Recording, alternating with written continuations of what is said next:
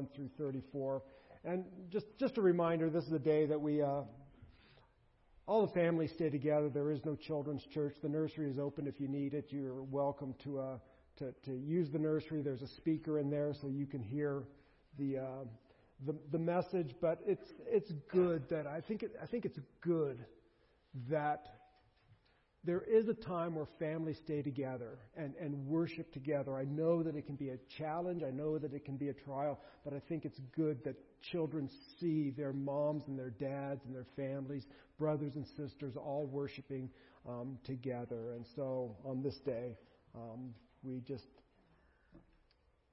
say, let's gather together. It will be Communion Sunday. I think it's important that we all gather together and as a church partake of the elements. So it's good that we stay together. And so then this also means we know kids get wiggly and sometimes kids are vocal. And we celebrate the wiggliness and the vocalness of children because that is an answer to our prayers. So when kids we pray that we would have kids in our church and moms and dads. And so, you know what? When they get vocal, we can say amen. So I want to begin today with in the Gospel of Luke, and I just want to read this text because it's such a valuable and such an important passage of text that I think it's right, instead of coming up with some pithy statement or some humorous story to open our message today, perhaps we'll just open with God's holy word. So listen to the word of God. And taking the 12, he said to them, "See, we are going up to Jerusalem, and everything that is written about the Son of Man by the prophets will be accomplished. For he will be delivered over to the Gentiles, and will be mocked, and shamefully treated, and spit upon. And after flogging him, they will kill him, and on the third day he will rise." But they understood none of these things. This saying was hidden from them, and they did not grasp what was said. I like this passage of text because it is, it's very simple to outline. There's just two really big sections. And the first section is what's going to happen to Jesus in Jerusalem, what is going to happen to Jesus in Jerusalem is going to fulfill Scripture. That's the first part. The second part is the disciples' lack of understanding about what Jesus said. And it's not that they did not understand the words or the syntax or the definitions of the words that Jesus said. They just did not understand how the words that Jesus said were actually going to fulfill Scripture, because he's talking about how the Messiah is going to be mocked, killed, beaten, and risen from the dead. And they have to wonder, I don't know how that fulfills Scripture. So those are our two big sections. That what is going to happen to Jesus in Jerusalem fulfills the Scriptures, and that the disciples did not understand Jesus' words. We should make sure that we set this in its context. This continues Jesus, what we are calling the travel narrative, which really began way back in chapter 9. And it's coming to an end. Jesus is approaching Jerusalem. And while it's not completely finished yet, they still have a couple more miles to go. We do see that the travel narrative ends much like it began, with a prediction that Jesus would go to Jerusalem, suffer for the sins of his people, die on a cross, and rise again from the dead. And we see this actually in chapter 9, verses 22, and also verses 44 and 45. Listen to what Jesus says in those passages of text. But while they were marveling at everything he was doing, Jesus said to his disciples, "Let these words sink into your ears. The Son of Man is about to be delivered into the hands of men." But they did not understand this saying, and it was concealed from them so that they may not perceive it, and they were afraid to ask him about this saying. So the travel narrative starts with this idea: I'm going to Jerusalem, and I'm going to suffer and die. And the disciples say, "I don't get what you mean." And then he begins to teach them and instruct them in this time of traveling to Jerusalem, what it means to be a disciple of Christ, demonstrating the power of God, and that he is truly the Lord of all. And now we are coming to an end of this narrative, and he says the same thing: I'm going to suffer and die. And the disciples say, "What? I don't get it." But note, and we'll spend some time with this, it was hidden from them. It was kept from them. So that's just kind of the context of what we've been looking at. So one of the other things we should consider in regards to the context is that, at least in the immediate context, is that eternal life has been promised. In fact, a couple of weeks ago, we looked at the story of the rich young ruler, and his question was, what do I need to do to inherit eternal life? And prior to that, we saw the tax collector and the Pharisee, and Jesus was talking about this man, the tax collector went away vindicated, or he went away saved, and the rich young ruler says, what must I do to be saved? And Jesus, you can go back and listen to those. They're on sermon.net/CORP. Got that little plug in there, so I won't rehash all of that. But what has been promised, we need to realize that even though eternal life has been promised, the path to eternal life is through the sufferings, death, and resurrection of Jesus Christ. So He's promised this is how a person is saved, but Jesus is going to provide the means by which that salvation will come. And that's where this text rises up. So one of the things we do when we study a text, and you know this if you've been in this church for probably more than a couple of weeks, one of the things you want to do when you're studying a passage of text is ask yourself this question: are there any key words? Are there any key words or phrases that jump out at us that might give us a clue as to what is the major emphasis of this passage of text? So we're going to look at this text, and I'm going to read it again to you, but I want you to pay attention. So I'm warning you. Pay attention, because we're going to look for key words or phrases as what might be the emphasis that Jesus is saying. So I'm going to read it. You need to listen very carefully to get this. All right, you ready? Are you listening? Here we go. Pay attention. And taking the 12, He said to them, "See, we are going up to Jerusalem, and everything that is written about the Son of Man by the prophets will be accomplished. For He will be delivered over to the Gentiles, and will be mocked and shamefully treated and spit upon, and after flogging Him, they will kill Him, and on the third day He will rise." But they understood none of these things. This saying was hidden from them, and they did not grasp what He said. Did you get it? I know it was subtle. It's pretty subtle in there. All right. Did you notice the note of certainty? These things are going to happen. All right. There is a note of certainty. So there is a certainty of what, in other words, what is about to happen in Jerusalem must happen. And I'll talk a little bit about why it must happen.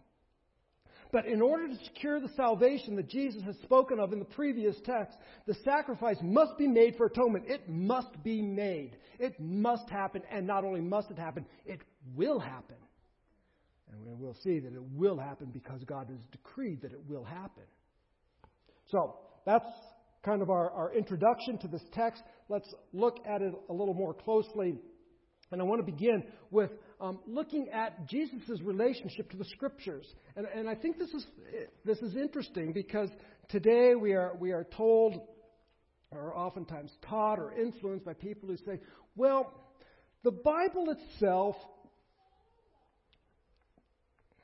the ideas are inspired, but not all of the words. The ideas are good, but not everything is inspired. Not all of it is God's Word. Some of it is God's Word.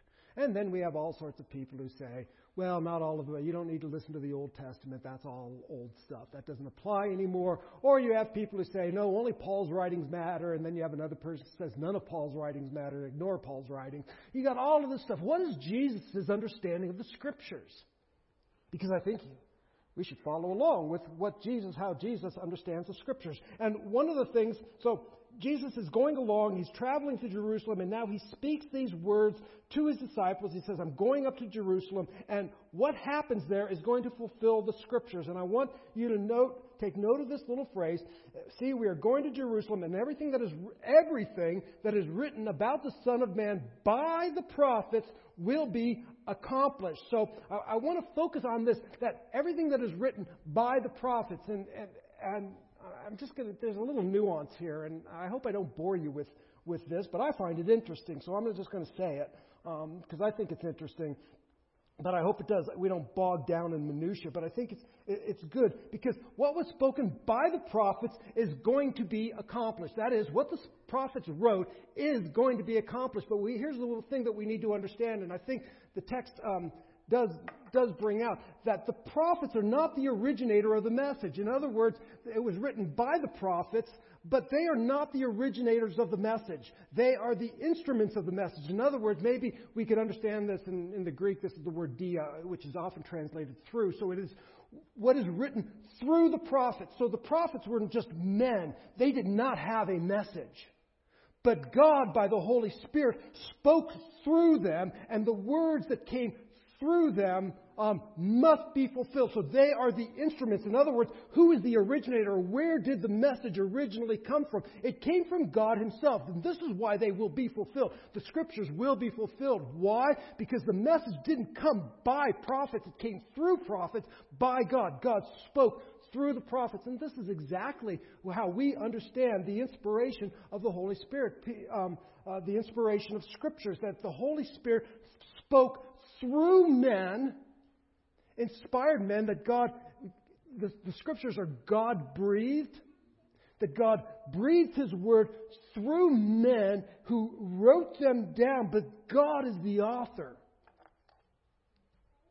And Jesus has that view. Jesus understands that the Scriptures came through the prophets, but they are not the originators of the message. They are not the ones who invented the message. They did not create the message. They simply wrote what the Holy Spirit was inspiring them to write. And so their words concerning the suffering servant did not originate with them. They were the instruments of this revelation. And this is why Jesus says that they must be accomplished, because they are not the words of men. These are the words of God, and God cannot lie. And so when God speaks, it happens. And when God says the Messiah will go to Jerusalem and die for the sins of the people, Messiah will go to Jerusalem and die for the sins of the people. So God's Word is wholly inspired. Jesus understands that the Scriptures are God-breathed, wholly inspired, and therefore utterly and completely true. And because God cannot lie. And so just a little rabbit trail, maybe a sanctified rabbit trail. If you're wondering or you're not certain, let me be clear.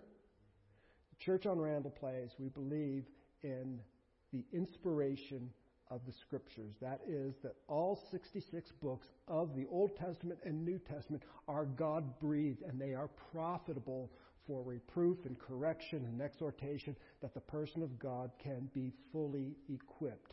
We believe, and I'll be kind of fancy, in both the verbal and plenary inspiration of Scripture. That is all of the words, and I would even go ahead and say even the concepts and the words themselves are inspired by God. It is our authority, and because it comes from God, it is sufficient. We do not need any other book. We do not need any other letter. We do not need any... Now, other men and women have written great things that we are probably wise to consider. I'm reading a book from John Owens right now, and it's The Mortification of Sin. It's an amazing work. And I'm looking at it and going, this is just awesome. And I'm learning much from Mr. Owens. Understand, Mr. Owens is fallible. And as great and classic of a work as that is, he is still a fallible man. So we can learn a lot from him, and we should. We should read what men and women have written and spoken. We should take note of councils and creeds and confessions. Those things are all beneficial to us. They just are not the inspired Word of God, and so they do not get added to the Scripture. The 66 books of the Old and New Testament are sufficient, and hence, because they come from God, they are authoritative. This is what guides us.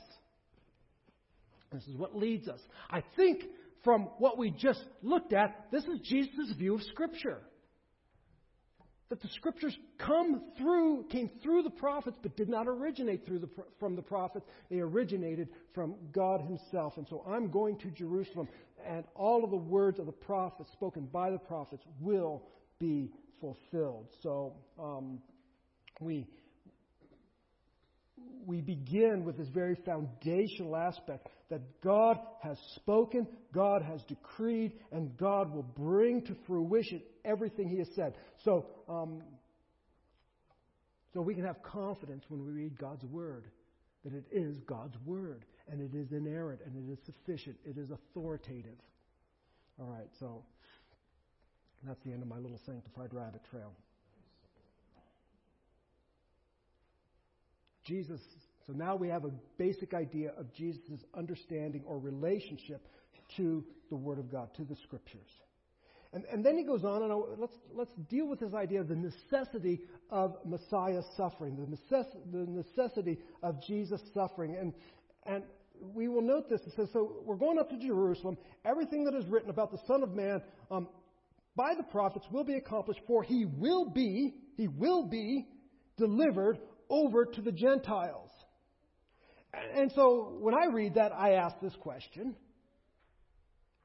who's going to deliver Him over to the Gentiles? If He's going to be delivered over to the Gentiles, who's going to deliver Him over to the Gentiles? Well, the answer is, on the surface, fairly simple.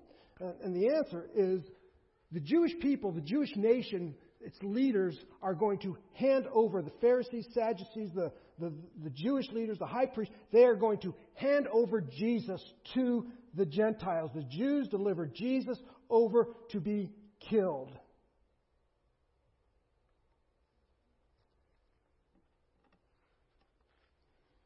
But understand this.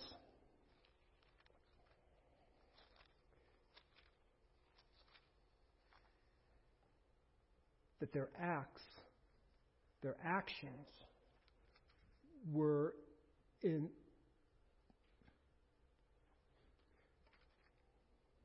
accord with the eternal plan of God.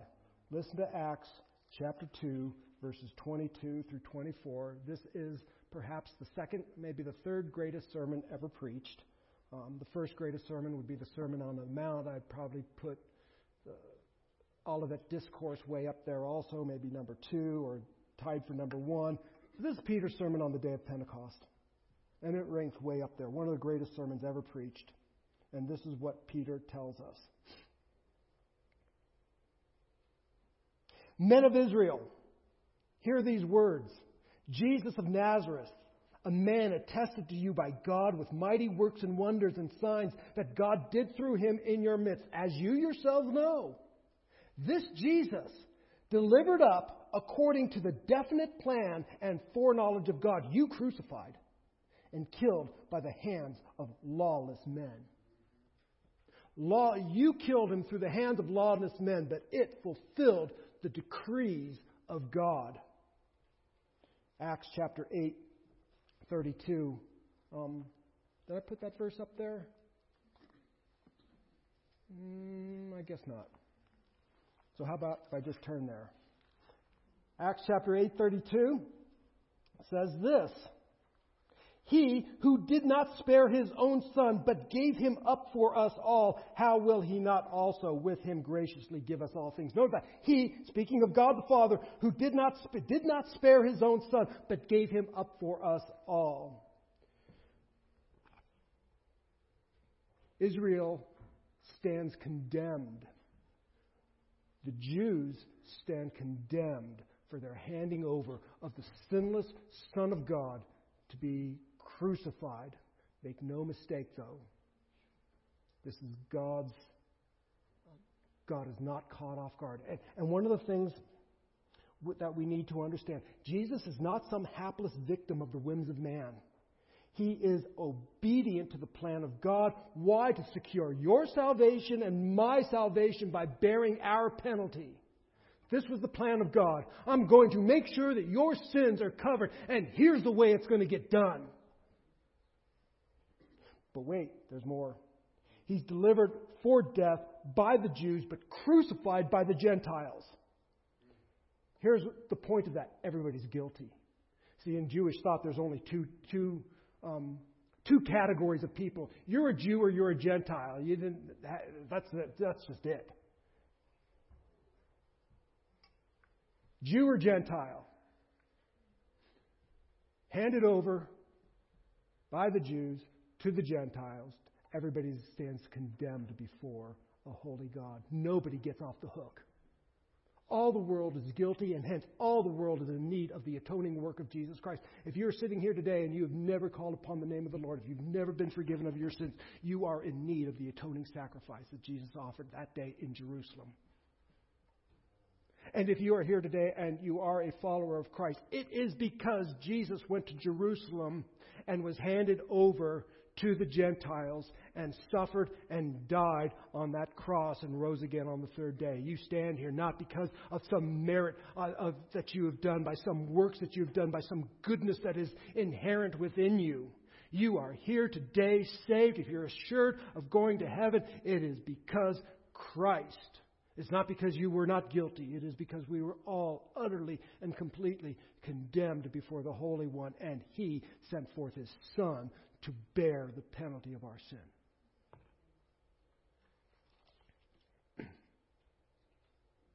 So, none of us can rely upon our merit for salvation. Salvation is secured by Jesus, and it is entirely a work of God. Notice this also. So, for He will be delivered over to the Gentiles and will be mocked and shamefully treated and spit upon. That is, He will be mocked. Jesus not only suffered physically, but He suffered shame and ridiculed. He will be mocked. He will be treated shamefully. He will be physically beaten. Psalm chapter 22 is maybe the classic work, because remember, Jesus is fulfilling the Scriptures. That's what He says. The Scriptures need to be fulfilled. I'm going to fulfill the Scriptures. And the Scriptures say that Messiah is going to be mocked, treated shamefully, and physically beaten. Look at this passage in Isaiah chapter 50, verse 6. I gave my back to those who strike, and my cheeks to those who pull out the beard. I did not hide my face from disgrace and spitting. This will be fulfilled because this is the Word of God. God has called it to happen, and all this for you and for me. Psalm chapter 22. I won't go through the whole psalm, but it's the one that begins with, my God, why have you forsaken me? Why are you so far from saving me? From the words of my groaning, I cry out to you. These were some of the words of Jesus on the cross. He said, but I'm a worm and not a man, scorned by mankind and despised by the people. All who see me mock me. They make mouths at me. They wag their head. He trusts in the Lord. Let Him deliver him. Many bulls encompass me, strong bulls of Bashan surround me. They open wide their mouths at me like a ravening and roaring lion. I am poured out like water.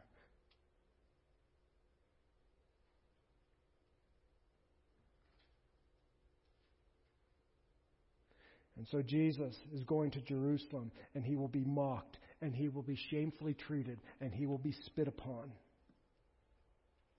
And again, this is no accident. Jesus isn't just a hapless victim. John Shelby Strong of the Jesus Seminar said that he just got caught up over his head, got caught up in over his head. That Jesus was trying to do something good, but the political forces overcame Him and put Him to death. Jesus went up to Jerusalem and He fulfilled the Scriptures. And part of that was to be mocked and shamefully treated and spit upon and spurned. And it was no accident. And so the Son of Man will be delivered over to the Gentiles, will be mocked and shamefully treated and spit upon. And after flogging Him, they will kill Him. The necessity of His death and resurrection. Remember, everything that is written about the Son of Man by the prophets will be accomplished, and He will be killed. I want you to understand something about the death of Christ. That it is a death that has purpose. It is a substitutionary death. It is not merely an example, and many people will ascribe to Jesus' crucifixion as that of a good example, and it is certainly a good example, but if you stop there, you've missed the main component. The main component is that it is substitutionary. In other words, it is His life for our life, His death for our death. We deserve the death. He didn't. He died for us. It is substitutionary. He died in our place. Isaiah chapter 53, verses 5 and 6. But He was pierced for our transgressions. He was crushed for our iniquities. Upon Him was the chastisement that brought us peace, and with His wounds we are healed. All we like sheep have gone astray. We have turned everyone to his own way, and the Lord has laid on Him the iniquity of us all. I'm going up to Jerusalem.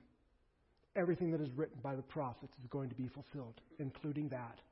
I'm going to die in your place. My apostles, my disciples, my friends. You need salvation. Your sins have separated you from God. You need salvation. I'm the ransom. I'm the sacrifice. I'm the atoning sacrifice. It will be fulfilled. God has decreed it from the beginning, from the foundation of the world, from all eternity past. Now's the time we're going up to Jerusalem. It's going to happen. Your redemption draws near. He died in our place. This was the will of God. It was the will of God that He would die in our place. It was, like I said, determined in eternity past. It was revealed to the prophets and carried out in Jerusalem. We need to understand that Jesus' death is a core element of the gospel. We talk about the gospel. Paul gives us the gospel in a nutshell. For I delivered to you that was given to me, that Jesus Christ died according to the Scriptures, that He was buried, and that He was raised again according to the Scriptures. Jesus died. He just didn't die, but He died for our sins. He died for sins.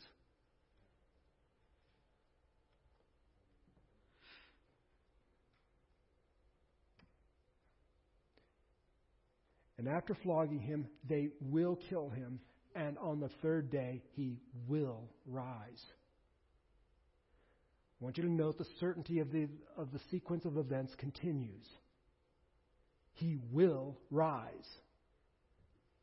And if you don't mind, I'm going to get... if you're new here, every once in a while, we do a little grammar geek section. And most people in the church don't mind it. They kind of like it. But I want to talk a little bit, you don't need to, you're going, great, I come to church and I get a grammar lesson.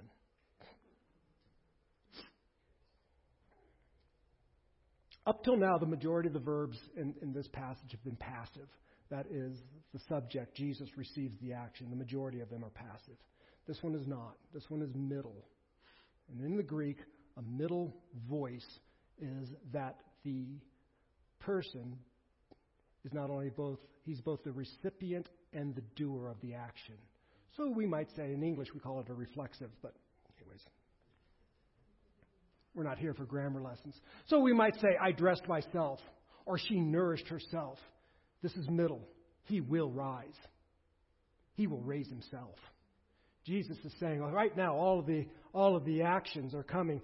I am the recipient of the actions, but when it comes to rising from the dead, I'm no passive actor in this.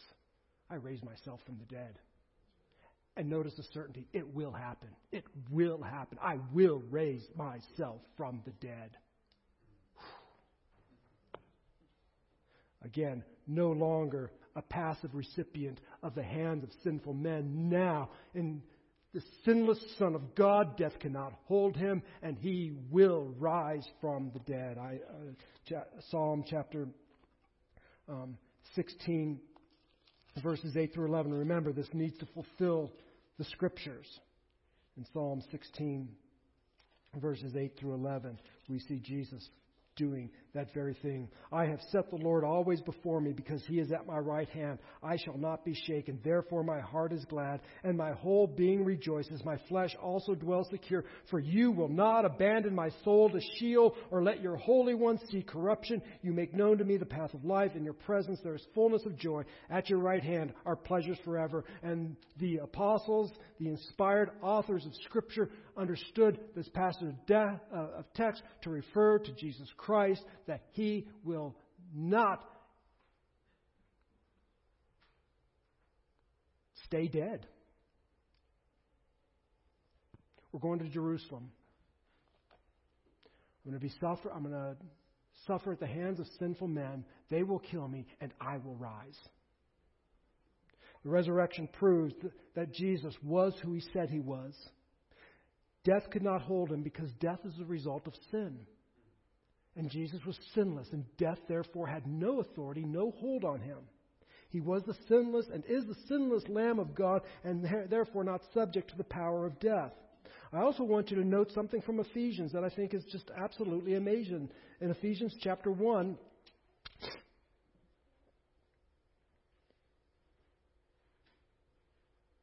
that the power of Christ's resurrection is the power that brought us to life. We were dead in sin, and we are now alive together with him. How? By resurrection power. I do not cease to give thanks for you, remembering you in my prayers, that the God of our Lord Jesus Christ, the Father of glory, may give you the spirit of wisdom and of revelation in the knowledge of him, having the eyes of your heart enlightened, that you may know what is the hope to which he has called you, and what are the riches of his glorious inheritance in the saints, and what is the immeasurable greatness of his power toward us who believe, according to the working of his great might that he worked in Christ when he raised him from the dead and seated him at the right hand in heavenly places. I want you to understand what is the power, the resurrecting power that is at work in you. This does not mean that we can just go about jumping off of cliffs or doing whatever we want. I want you to know that resurrection power is much more powerful than that. It raises dead men to life. It gave you life when you were dead in your sins and you did not love God, did not seek God. You were far from God, and you didn't even know you were far from God. You didn't even know you were a dead man. The resurrection power of Christ raises that kind of person from the dead. And then when you die, when this physical body goes into the ground and it ceases to exist, resurrection power will raise you again. And here's the even better part. On the last day, at the last trumpet, when Christ comes again, resurrecting power will raise you to new life, and you will have a resurrected, glorified body like Jesus Christ, and you will dwell and live to it forever with him. That's resurrection power. This has to happen. This will happen. God has said so. We've established the authority and sufficiency of Scripture. It will happen. Part of it has already happened, but you can be certain of the next part. You can be certain that if you breathe your last breath today, that you will be in the presence of the Lord. And when he comes again, your body will be resurrected, and you will have a glorious new resurrected body. And we will live and dwell forever with him. And so and I'm thinking of this power because, we live in a culture of, conserving energy and trying to find more energy. And I was just thinking of all the sources of natural energy. Solar power, coal, tidal power, hydrological power, nuclear power, splitting atoms, fusing atoms. All of them cannot raise a dead man back to life. None of them can raise a person who is lost and dead in their sins. Cannot. All of the power in the world. Get all the shale you can get. Get all of the oil. Get all of the nuclear energy. Get the power of the sun. And it will not raise a dead man to life. But the resurrection power of Jesus Christ will bring a spiritually dead person to life and make them alive to God, and will raise you up on the last day so that you will live together forever with him. Yeah? This will happen. This will happen. It takes resurrection power to make a person who is a child of wrath by nature a child of God. This has to happen. And it will happen. And it has happened. Well, those are the words in red. Those are the words of Christ. And then we have this little narrative here. But they, that is the disciples, the 12, but they understood none of these things. And then it says this saying was hidden from them, and they did not grasp what was said.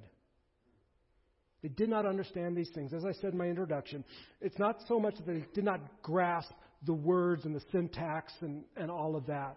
What they did not understand was how does the Messiah die, especially by crucifixion.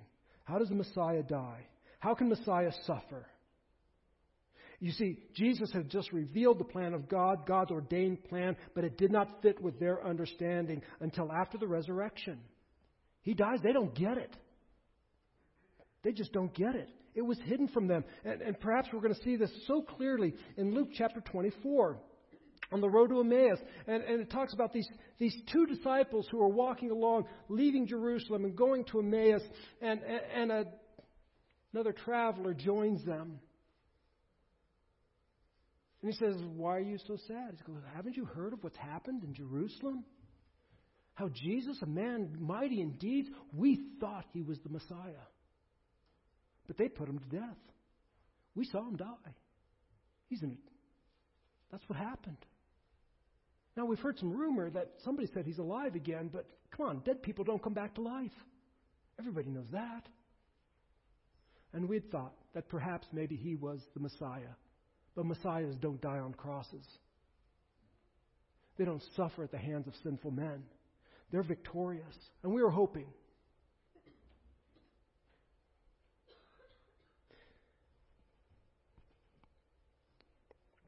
And then in verses 44 through 49, first of all, Jesus begins to teach them and say, "Oh, foolish ones and slow of heart, don't you know that the Messiah had to fulfill all the Scriptures and that all the law and the prophets spoke about him? Don't you realize that?" And I love verse 31. And their eyes were open and they recognized him. Then look at verses 44 through 49. Then Jesus said to them, "These are my words that I spoke.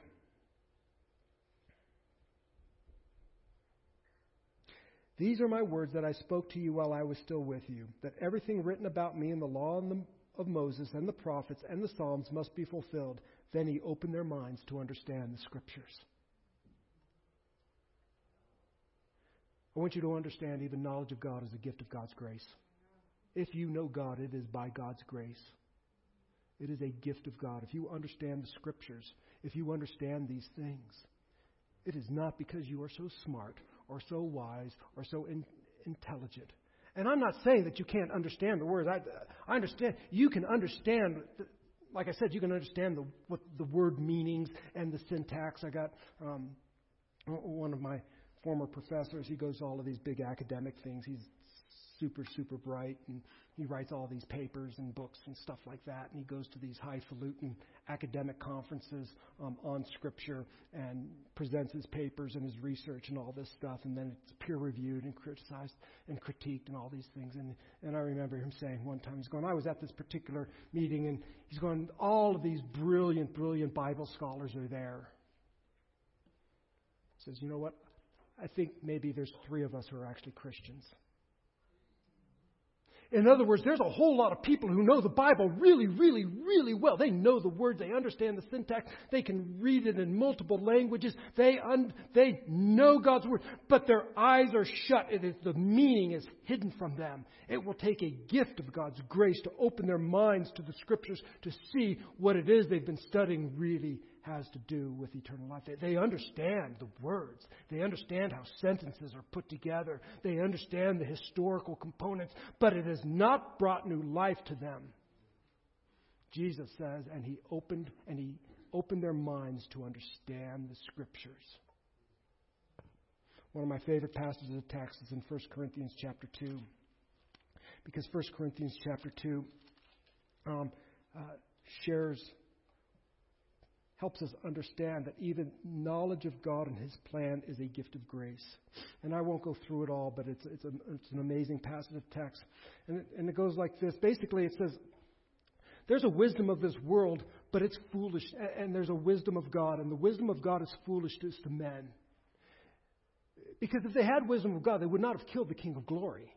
And then he says, what eye has not seen and ear has not heard and has not even entered into the hearts of man, all that God has planned for them. And then too often we stop there. We say, oh, well, God has these amazing things that we can't even comprehend, planned for us. That's not what it says. It says, what eye has not seen and ear has not heard and has not even entered into the heart of man what God has prepared for them.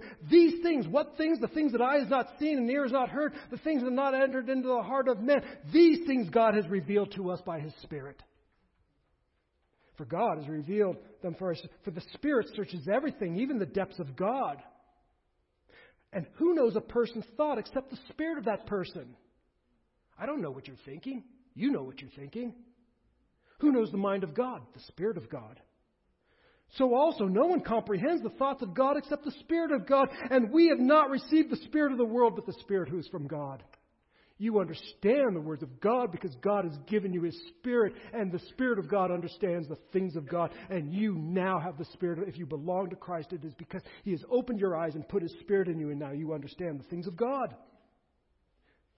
That we might understand the things freely given to us by God. And we impart this in words not taught by human wisdom, but taught by the Spirit, interpreting spiritual truth to those who are spiritual. Why? Because a natural person does not accept the things of the Spirit of God. They are folly to him, and he is not even able to understand them.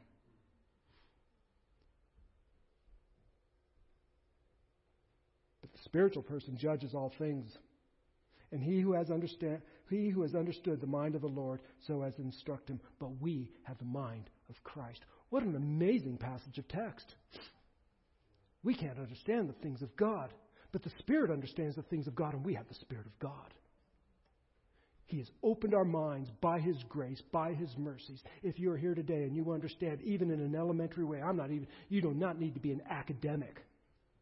I'm just simply saying you've read or heard the gospel story that Christ died for your sins according to the Scriptures, was buried and raised again, and you say, I believe that Jesus Christ is Lord, and I believe in my heart that Christ raised Him from the dead, you do not need to be an academic. I have a good friend who has Down syndrome, and he will believe that, and I believe with my entire being that he is filled with the Spirit and on his way to heaven. His intellect, his IQ, is not very high. But he understands the Spirit of God because the Spirit has entered into him and filled his mind with the truth of God. Meanwhile, some genius academic is off at a conference and on his way to hell. He doesn't understand the Spirit of God. So He opens our eyes to see our need for Him. And His opening of our eyes is by His grace. These men were walking on the road to Emmaus, and they just didn't understand it. It wasn't until Jesus opened their minds to understand what was spoken that they said, oh, I get it now. Now I get everything you were talking about that day. That makes perfect sense to me now. And you read that oftentimes in John. John goes on and says, and the disciples didn't understand this until after the resurrection. After Jesus opened their hearts and their minds by His grace.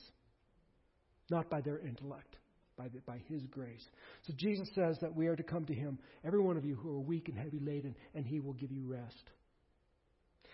Proverbs tells us that we are to trust in the Lord with all of our heart and lean not into our own understanding. And so I'm going to appeal to you today to trust in the Lord with all of your heart. Lean not into your own understanding. Your understanding is fine, but it will not bring salvation to you. I am asking and pleading with you that if God is opening your eyes and opening your heart to repent of your sin and call upon Him and believe in Him and believe in your heart that Christ raised Him from the dead, you will be saved. It's not a I know we got into syntax and grammar and all kinds of crazy. You do not need to know those things to understand the truths of Scripture. I just hope those things maybe gave a little bit of high definition or color. But you do not need to be a grammarian to be saved. You need to hear that Christ died for your sins according to the Scriptures, that He was buried, that He rose again from the dead, that He died for your sins. Christ died for sins, your sins.